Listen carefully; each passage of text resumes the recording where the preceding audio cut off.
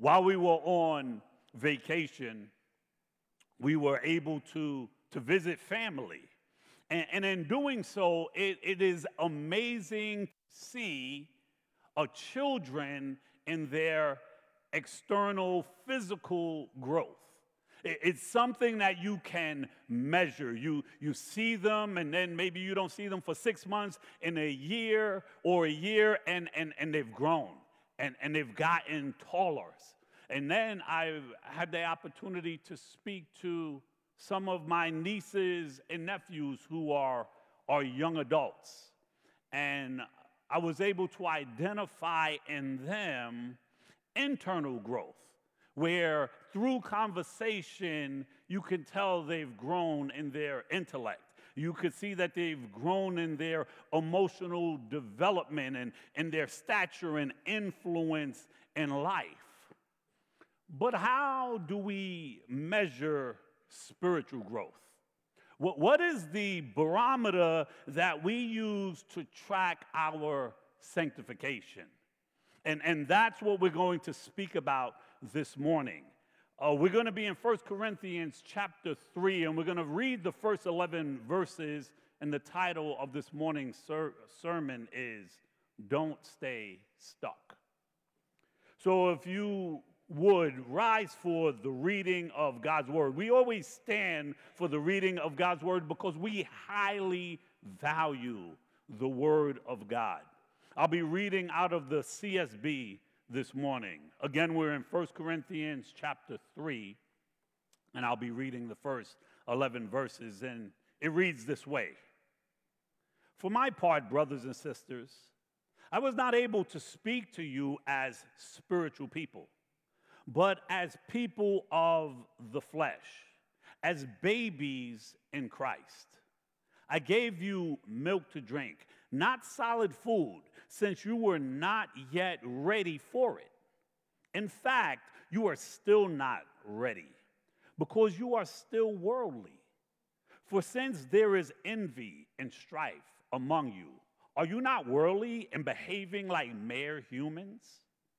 For whenever someone says, I belong to Paul, and another, I belong to Apollos, are you not acting like mere humans? What then is Apollos? What is Paul? They are servants through whom you believed. And each has the role the Lord has given him. I planted, Apollos watered, but God gave the growth. So then, neither the one who plants nor the one who waters is anything, but only God who gives the growth.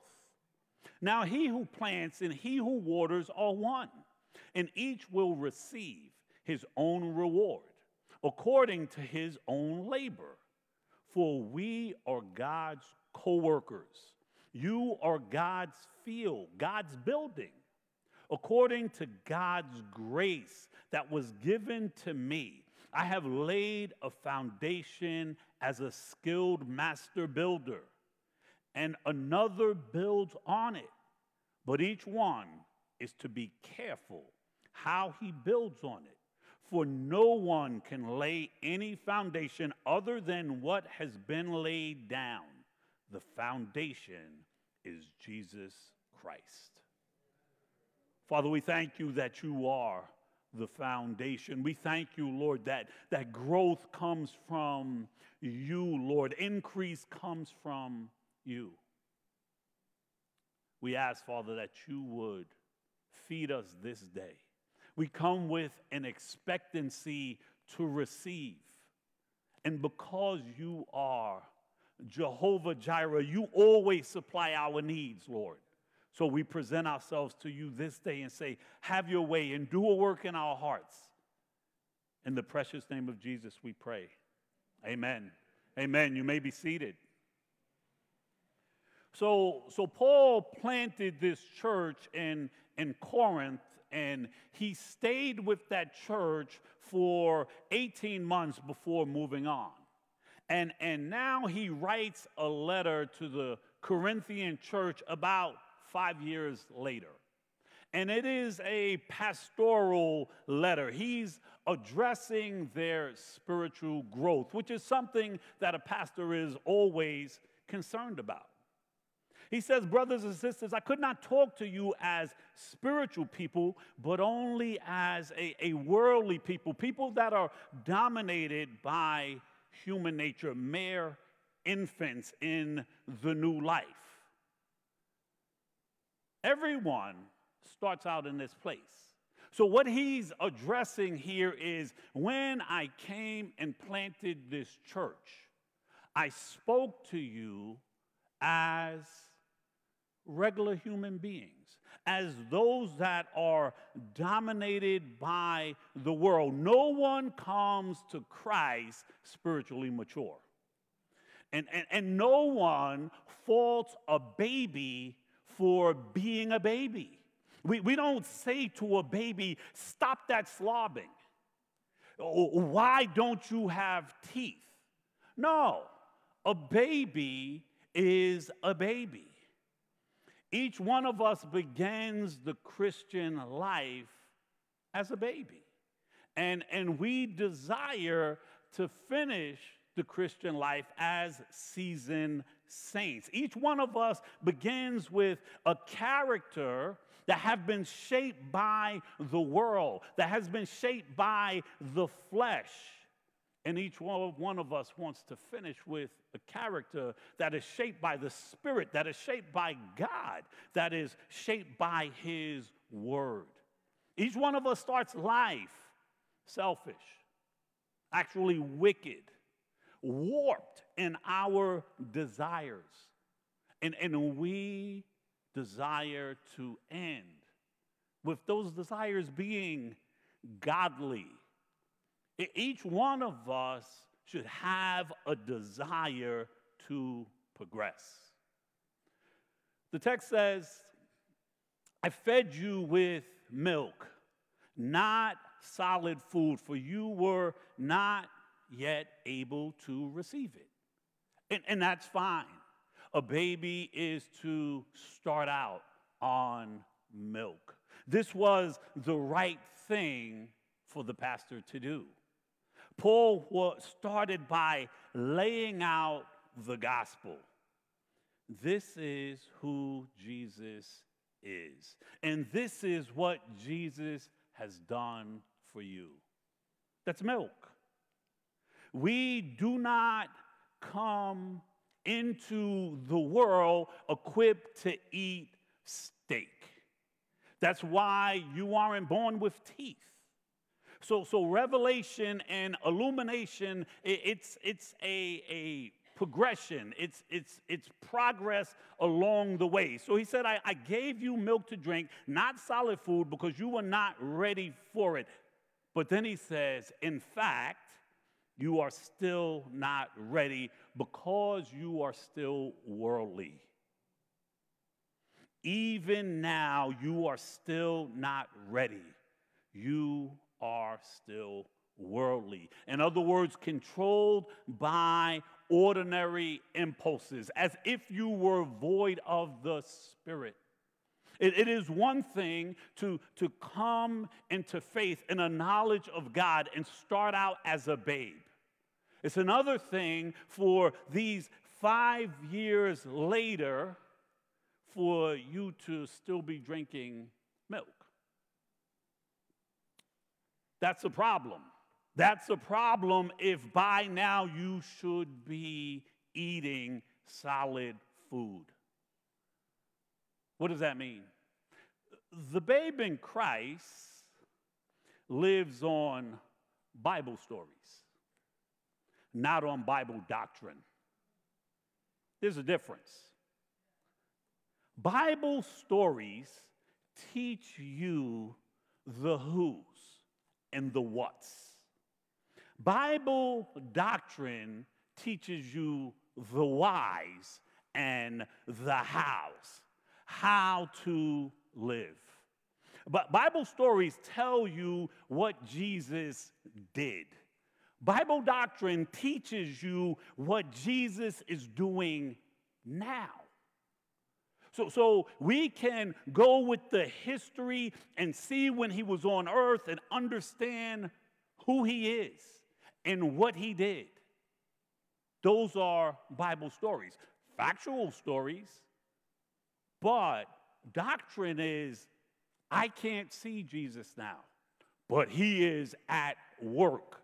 I need to understand what that means for me today. It's important that we preach the gospel to the lost, but it is also important to interpret the gospel to the saved. The deep things of God apply to daily life.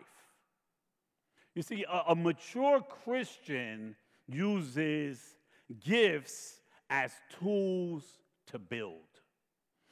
An immature Christian uses gifts to play and to show off like trophies. So the question becomes, how do we determine your maturity level? How is it that we look at ourselves and say, where am I? Well, the first thing it shows here is by what you consume, by what you're feeding on. And then it goes into how you act. So what you consume, if you're drinking milk and you aren't eating meat and you are past the stage of milk, imagine a full-grown woman or man being sustained by milk alone. In the natural, you would not survive. Do you think you can survive on milk when we're talking about spiritual matters? So, the deep things of God apply to our daily life.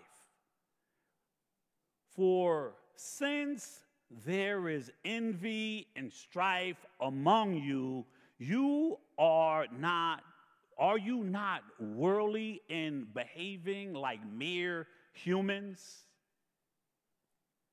So now it goes from what you consume to how you're acting. Envy is worse than when someone is coveting something. Coveting something means I want what you have. Envy is more like I don't want you to have what you have. So if someone is coveting something you have, say it's two little kids, one might snatch a toy from the other. That's coveting.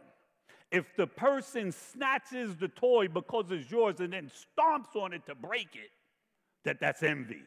It's different. So Paul is saying, as I'm watching your behavior, envy and strife is here in the church. So you're acting worldly, like a mere human. In other words, a person that is void of the Spirit and conducting themselves in natural ways.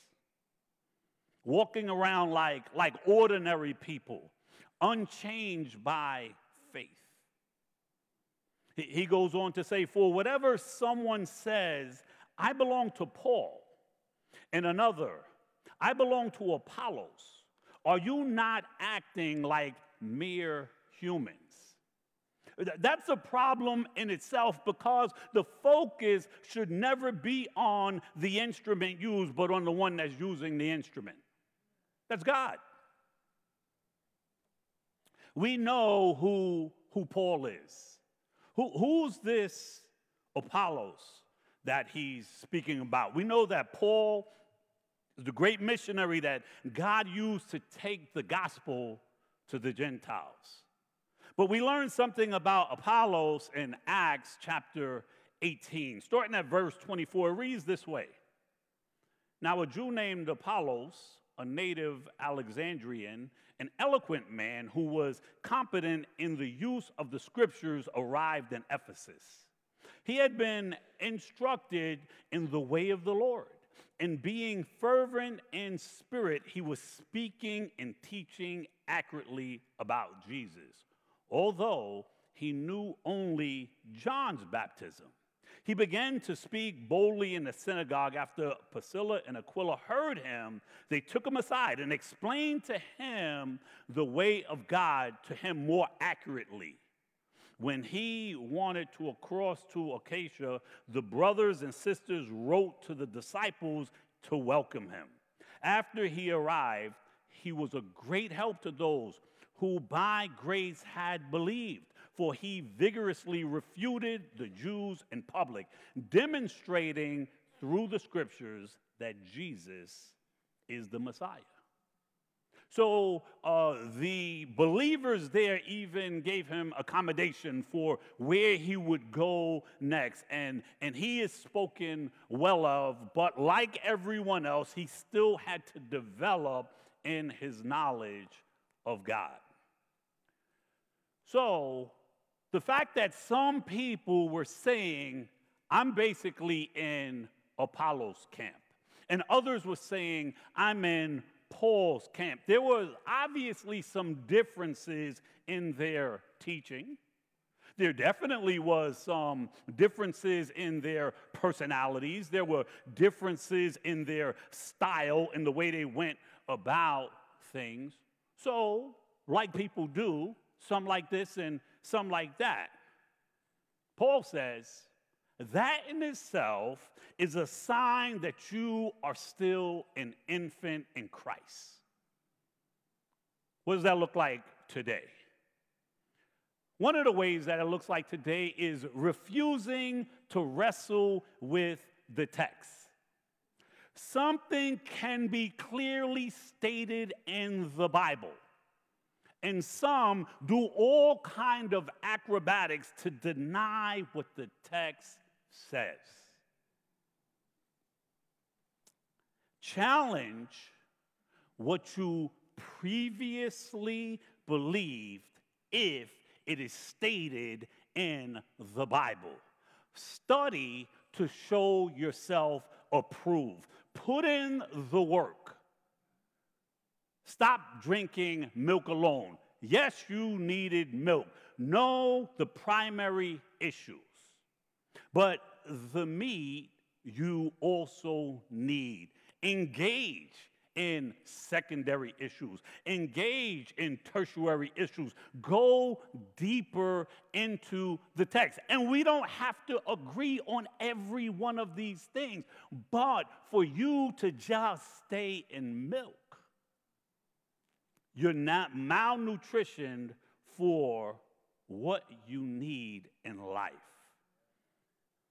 It's also evident that when you give ear to all kinds of teachings that you are a babe in Christ.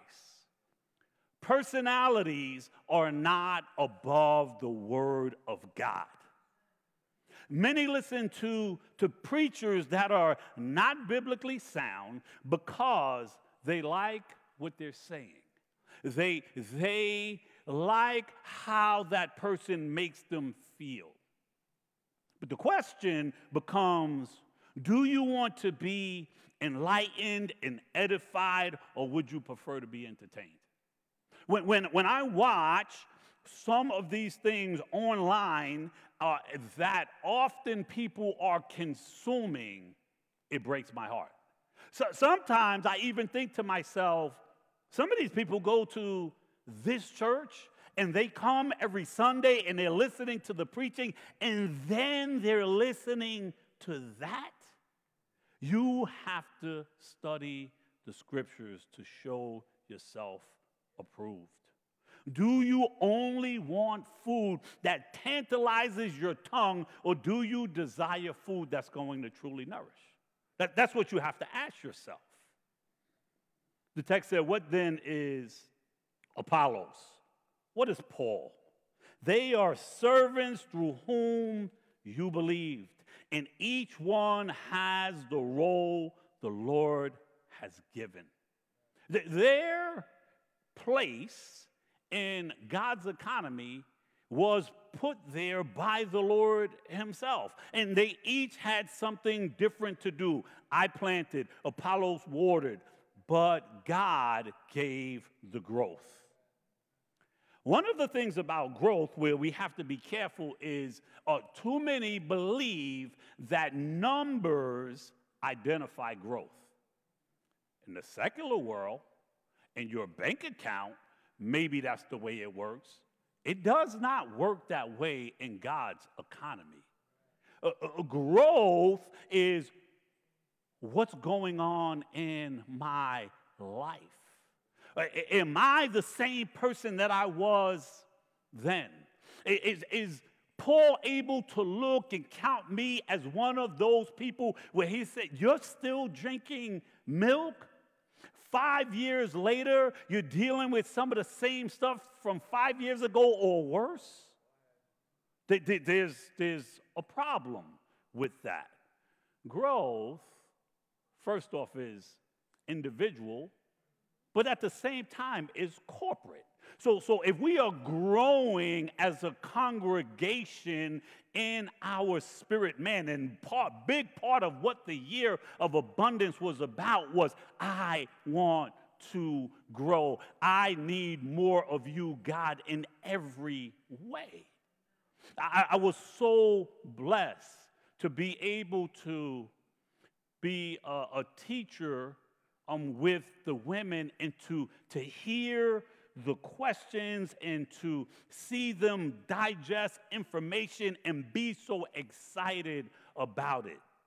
That is God giving abundantly, because again, he's the one who gives the increase. So the text says, so then neither the one who plants nor the one who waters is anything, but only God gives the growth. He who plants and he who waters are one.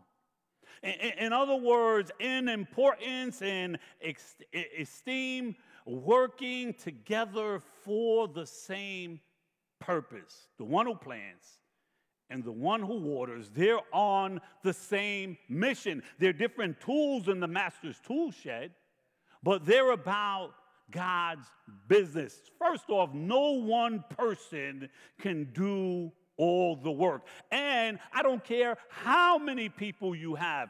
If the Lord does not give the increase, it's for naught. It's going nowhere.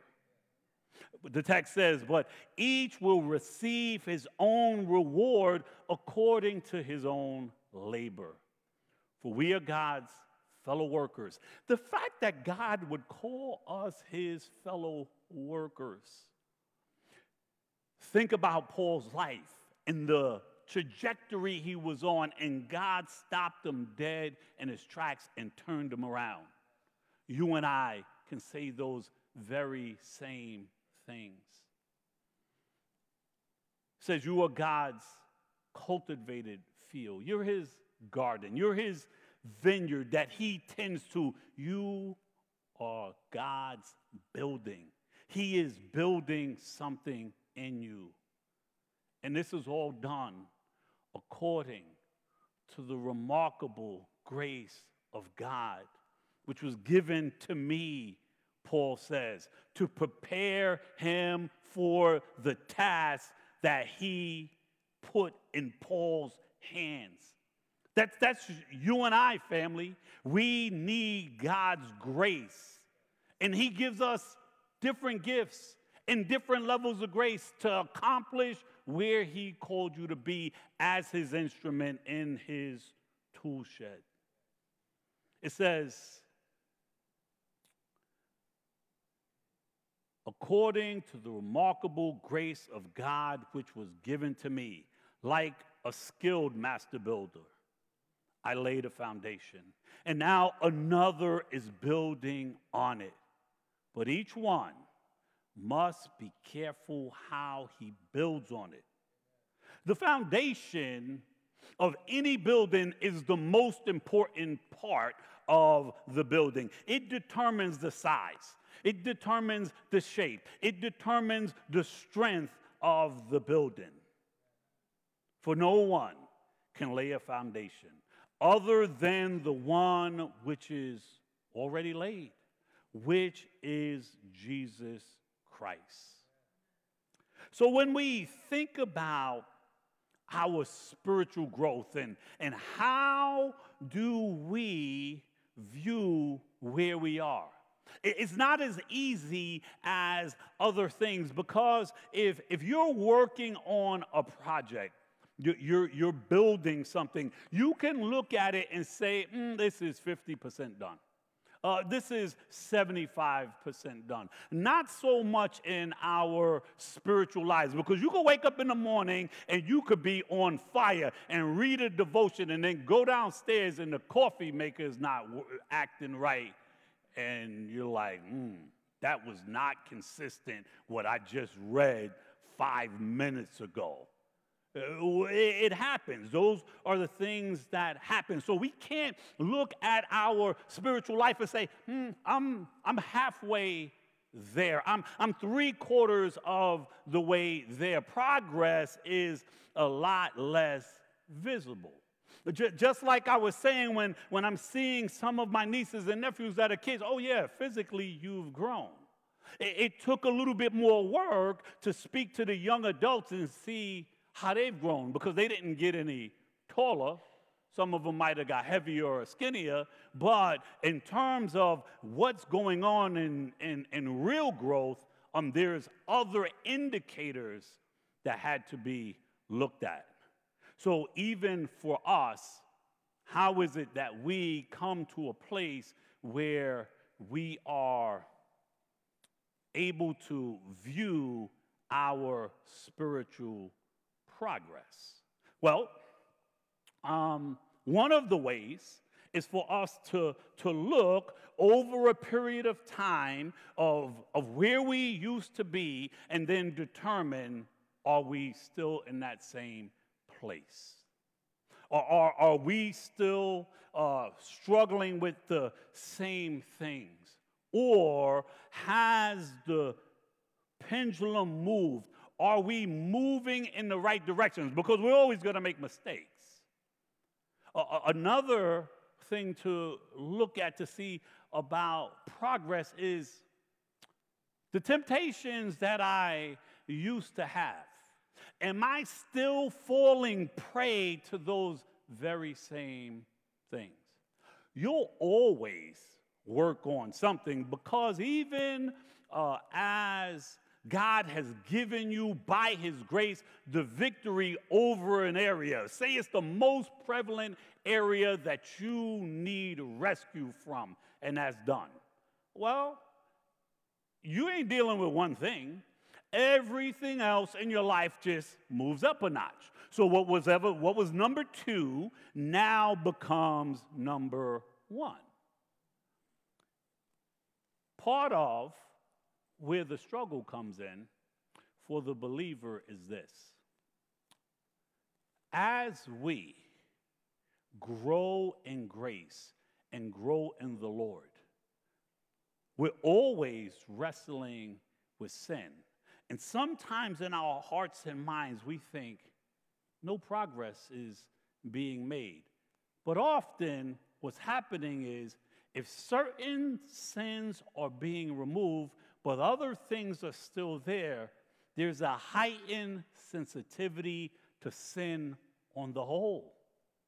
So what is bothering you today might be bothering you more than something that was worse.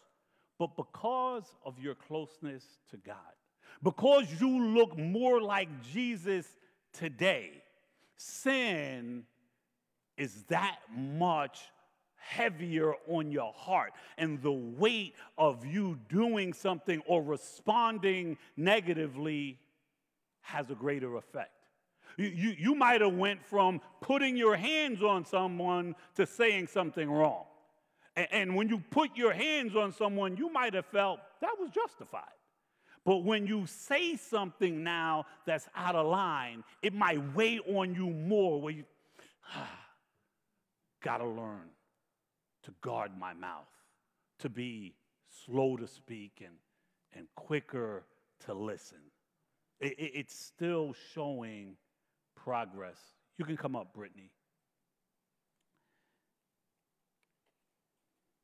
So the best way for us to assess where am I in my spiritual walk, in my sanctification process, is not to compare ourselves to the people around us. Right? We can always say, well, I'm doing better than this guy or that girl. It's to look at Jesus. It's to look at the life of Jesus and his perfect, unblemished life, which should actually do two things. He is our model, and when we are compared to him, it should, one, put us in a level of distress. I'm nowhere near Jesus in my behavior and in my thoughts and in my communion with God. But it should also encourage us that your Christ likeness has moved closer to him than it's ever been before. Often when someone speaks to me about some sin that they may be struggling with, and sometimes they were on a good roll for a while, and then they fell into that sin again. And they capitalize on, I've fallen again. Sometimes we have to take the day-to-day victories. And when we fall, if we allow the enemy to make us believe that there is condemnation, we will stay there for a little while. But when you fall, get back up. Keep moving forward. Start again from moment one, day one, week one.